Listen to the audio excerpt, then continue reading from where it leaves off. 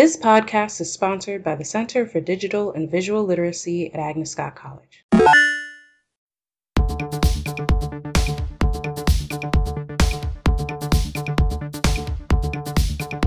Welcome to the Digital Breakdown. I'm your host, Cy Williams, and that lovely voice you heard at the beginning of the podcast, that's my co-worker, Anastasia Owen. In this bi-weekly podcast, guests and I will discuss the past, the present, and the future of navigating a digital world. In the opening two-part episode of this season, we will explore the topic of digital activism. Protests demanding justice for the police-caused deaths of Breonna Taylor and George Floyd started in May 2020 and continue on as of the release of this podcast. Activists like Angela Davis have said the outrage that's occurring now over the systemic racism present in policing is long overdue. The question becomes, why now as opposed to then? The answer, according to some, is digital activism. Thanks to the power of the internet and social media, folks can now bring awareness to causes that may have been swept under the rug in previous generations. Today's guests are Lisa Jones and Anna Owen. We will discuss what digital activism means, its effectiveness, and our personal connections to it. Welcome to the Digital Breakdown. This episode is part of a two-part series that we're going to be doing on digital activism.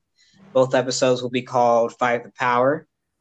And today we're going to be talking about kind of an overarching view of digital activism and how people feel they're connected to it. Hi, I'm Lisa Jones. And I'm Anastasia Owen. And Anna and Lisa work as part of the CWL. And I do as well, at least for now. So I'll be transitioning roles, but I'll still be hosting the podcast. So as a starter question that we have for today that we can discuss is, do you feel digital activism is an important facet of modern activism? Yes, I believe it's an important facet of modern activism. In the words of Angela Davis recently, I'm not sure where she said it, but she said that this time the protest and the activism is different. And I think I agree with her. I don't know that I think that the digital activism in isolation of physical activism is as important. I think the digital activism galvanizes the different groups that need to come together and say, hey, we're going to meet up or be in a particular place to affect change. Activism in and of itself, the word, it's a verb. It means to act. So I think digital activism has made it easier to educate a large number of people and also to help you find your tribe of people who you would want to associate with to impact change. So I do think it's important for that reason. Yes, I think digital activism is very important for the modern times. Mainly because of accessibility and just the more we as a society, I guess, understand about mental health awareness and physical restrictions of different people that are paramount to different causes of activism. Digital activism is extremely valid in that regard, I think, because it also can rally people, and the more that we are using technology for different businesses and the more that different campaigns and governmental things are using technology, the more digital activism is necessary. You know, Sai, that I think what Anastasia said is very important, especially the first part, that it levels the playing field for those people who have accessibility challenges. You know, having come from activism in the 80s, the 90s, where if you were hearing impaired or visually impaired, you could possibly be excluded from some of the conversations that are going on. So I'd like to highlight what she said there. Yeah, I feel digital activism is an important facet of modern activism because if you, from a separate angle than what you talked about, I definitely agree with what you and Anna talked about. In addition to that, I would also like to add that not including the digital in any facet of modern life seems kind of foolhardy at this point. Mm. So even in activism, I feel like and the dissemination of information and so forth, I feel like including digital is what makes it of this era, what makes it appropriate for people of this time. Yeah. What forms of digital activism have y'all participated in? So digital activism for me started probably in the early 2000s when we were doing a lot of petition writing in the school district I worked in. So that's where I started, probably a little more of the digital activism. There was something a little before your time. We called it Web 1.0, where the internet and the World Wide Web pushed information to you. And so what we did back then when it was first coming out was we downloaded a lot of things. And when I say things, I mean, we downloaded letters so that we could send those letters in petition through organizations like change.org and things like that. I've seen it evolve, and I've participated in probably it was about a month ago. I did my first online protest, online rally.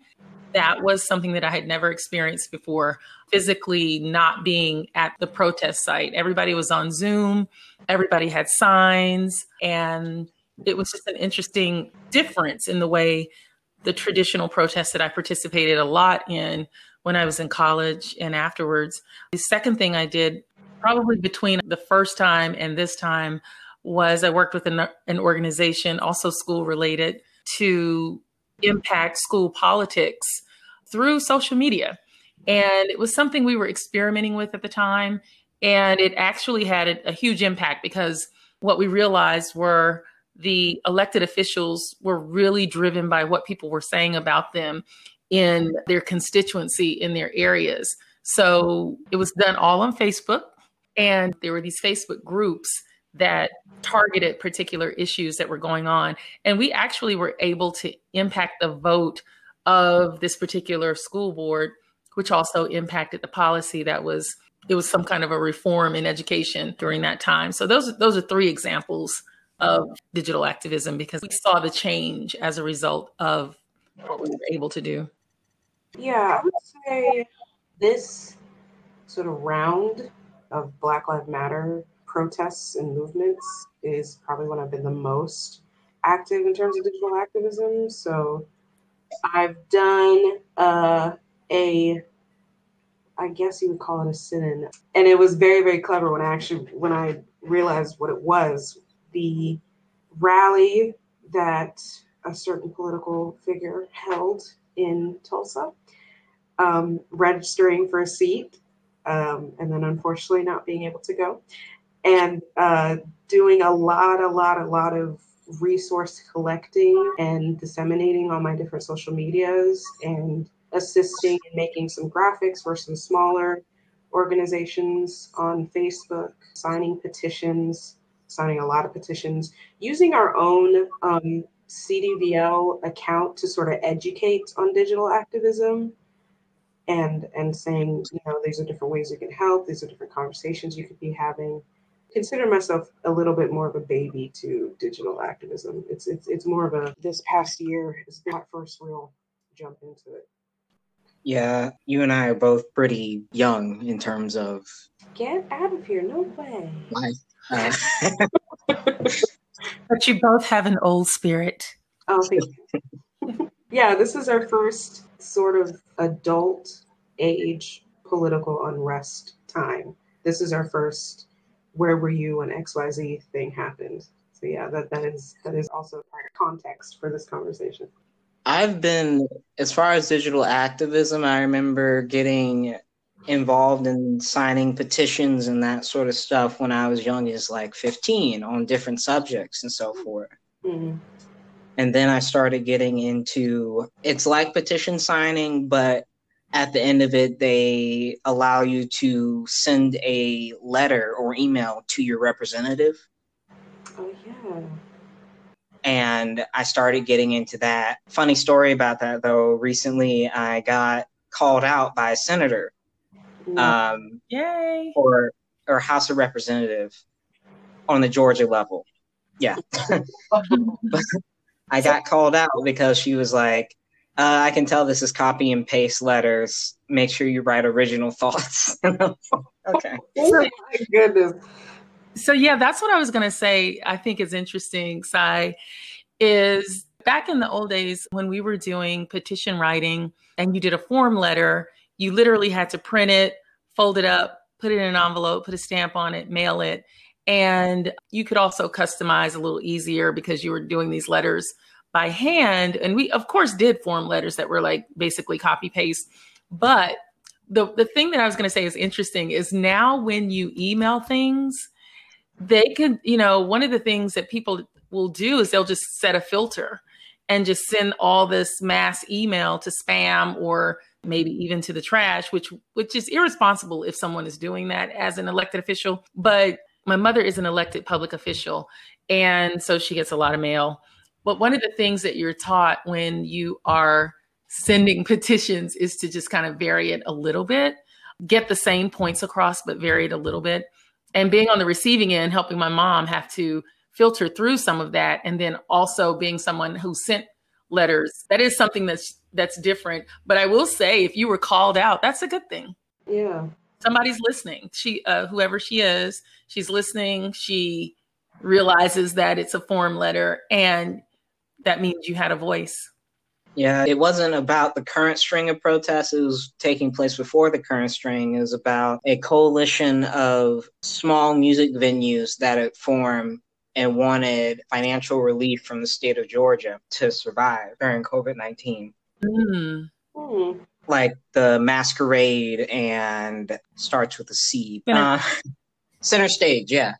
Mm-hmm. And also right now I'm trying to formulate a book club, like a virtual book club, to educate people on democratic socialism as a form of perspective when voting, because of how excited people were about Bernie and the changes that he was talking about and how people galvanized behind AOC and that sort of thing. I think digital activism has a huge place in campaigns as well. I know that, when people are running for office, it's easier for them to go out and look at the pulse of what's going on Twitter, what's being said on Instagram, what people are reacting to on Facebook. So I think even in light of political campaigns that are going on, that digital activism has a tremendous impact. Yeah, I definitely agree, which kind of brings me to my next question. With all the digital campaigns that are out there, or pull back from a second from necessarily just the BLM protests, but in general, like campaigns that have gone through the internet and try to galvanize support, there has been a growing divide between what some people call slacktivism and digital activism. Mm-hmm. When you hear the word slacktivism in regards to online galvanization, what type of action or inaction does that bring to mind? I think for me, when I think about how we're defining slacktivism, I think you have the reset definition and it says messages and ideals get brushed aside in the push for more clicks, likes, impressions, and page views when campaigning online. And it's now bumper to bumper with the causes and campaigns, which can make it difficult for any of them to achieve meaningful impact. I think that is a heavy statement because you're exactly right. The statement speaks to what is true. It can derail what you're trying to do because they want to be the wokest. So they want to say the best thing, or they want to say, they want to get likes, or they want to show this video first. And there's always that whenever you have activism. Intent is something that's harder to read when you're in person. It's easier to see it when you have it in the digital form because it's there. It's kind of like this indelible mark that somebody has made. It's there and you can read it over and over again. I think also, and this is something that Barack Obama and Yara Shahidi had a conversation about a few years ago. I don't remember how long ago it was, but they were talking about the call out culture and the negative and the positive impact of that. And so what I see in a lot of slacktivism, I see a lot of people just wanting to be able to say, hey, I told that person I did that. And it's like, it's a distraction to the activism. Yeah, you took this low risk and you call somebody out on social media, and maybe they should have been called out, but it can be a distraction from the promotion of what's really important.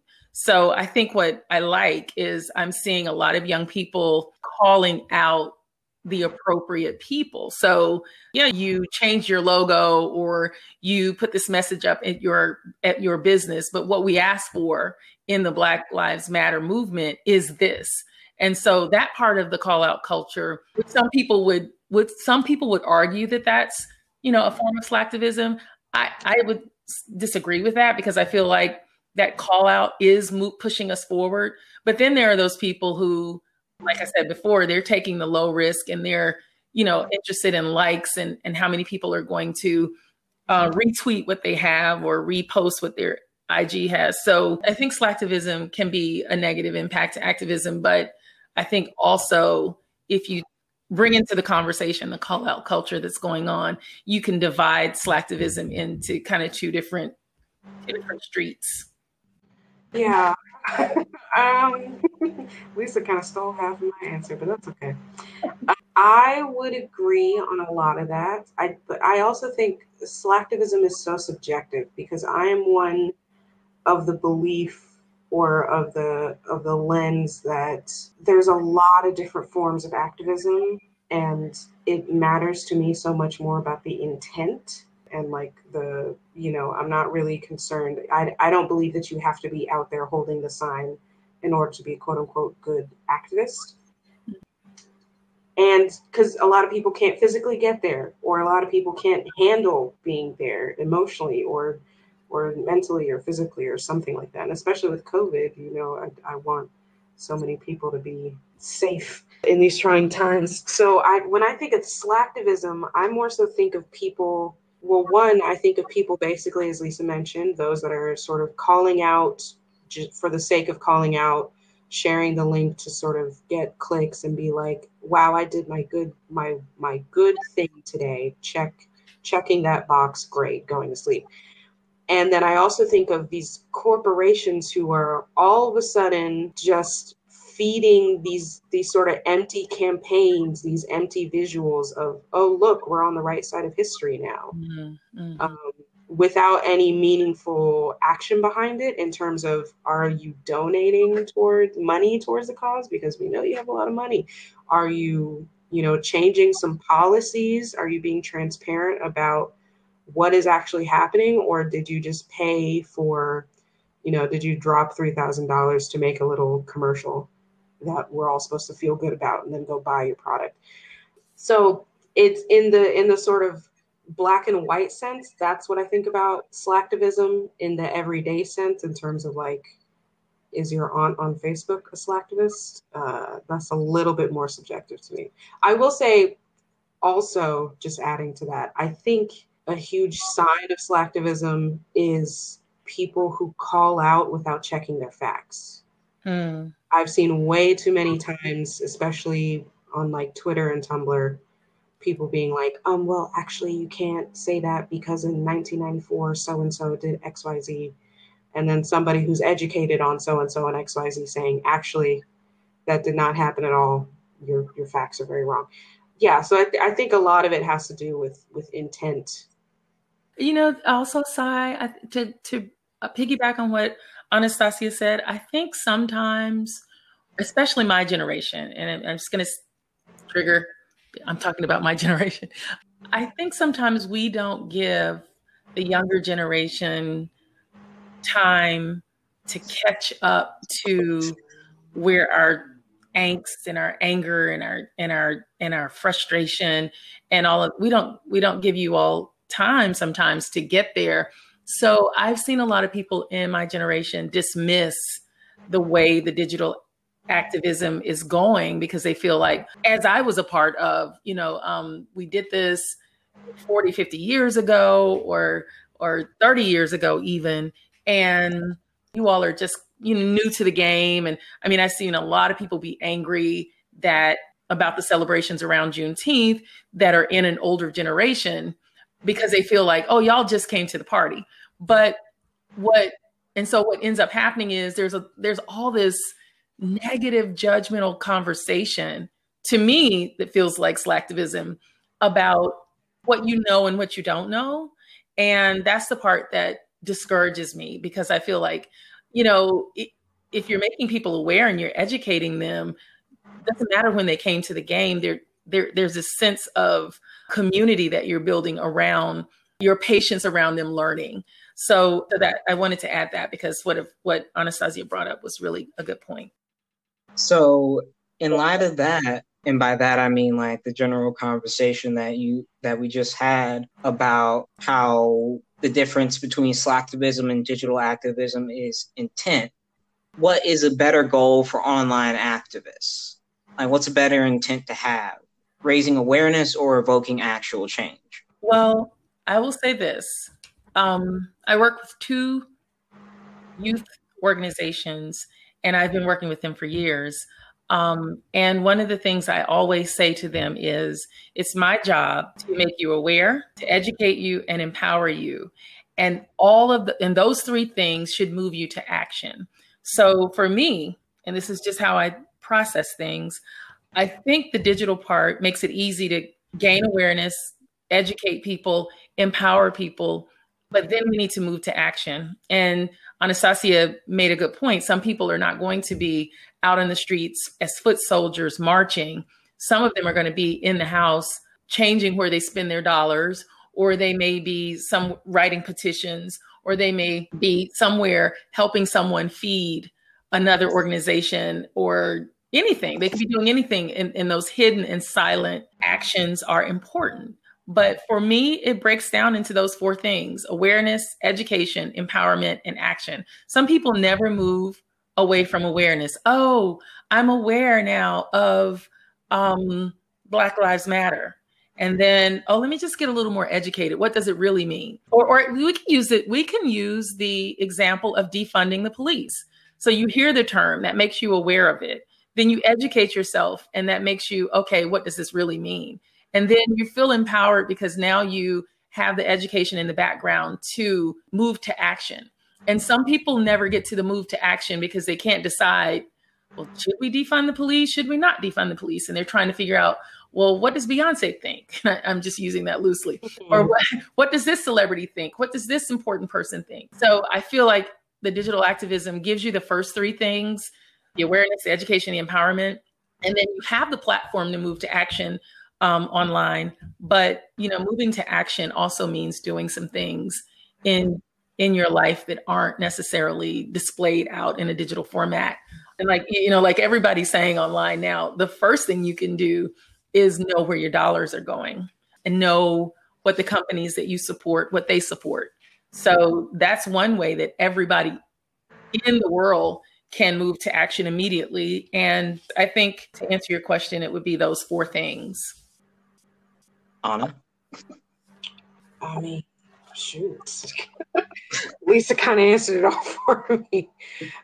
I don't know. I guess I would just echo everything that Lisa said, because that is something that I don't think people think about, is like where your dollars are going. And I'm actually kind of happy to see that that's something people are talking about more, especially now, because, they say the economy is going to change, but, we're not going to worry about that right now. So, yeah, this is a lame answer, but I'm just going to echo everything Lisa said. The other thing everybody can do that's of age is vote. So absolutely. The most powerful thing I've seen are these young people who are questioning their party alliance. So they're saying, yeah, I'm a Democrat, but maybe I don't understand or believe in this or that thing. And let me go out and investigate what these people represent, what they stand for. Let me even investigate what my party alliance is.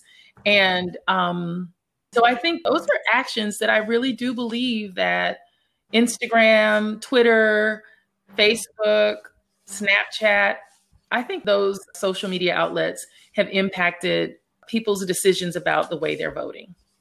Yeah. I feel like with online activism, it's best paired with action that can be done physically somehow, like voting, like becoming an educator to further spread the message, like those sort of things.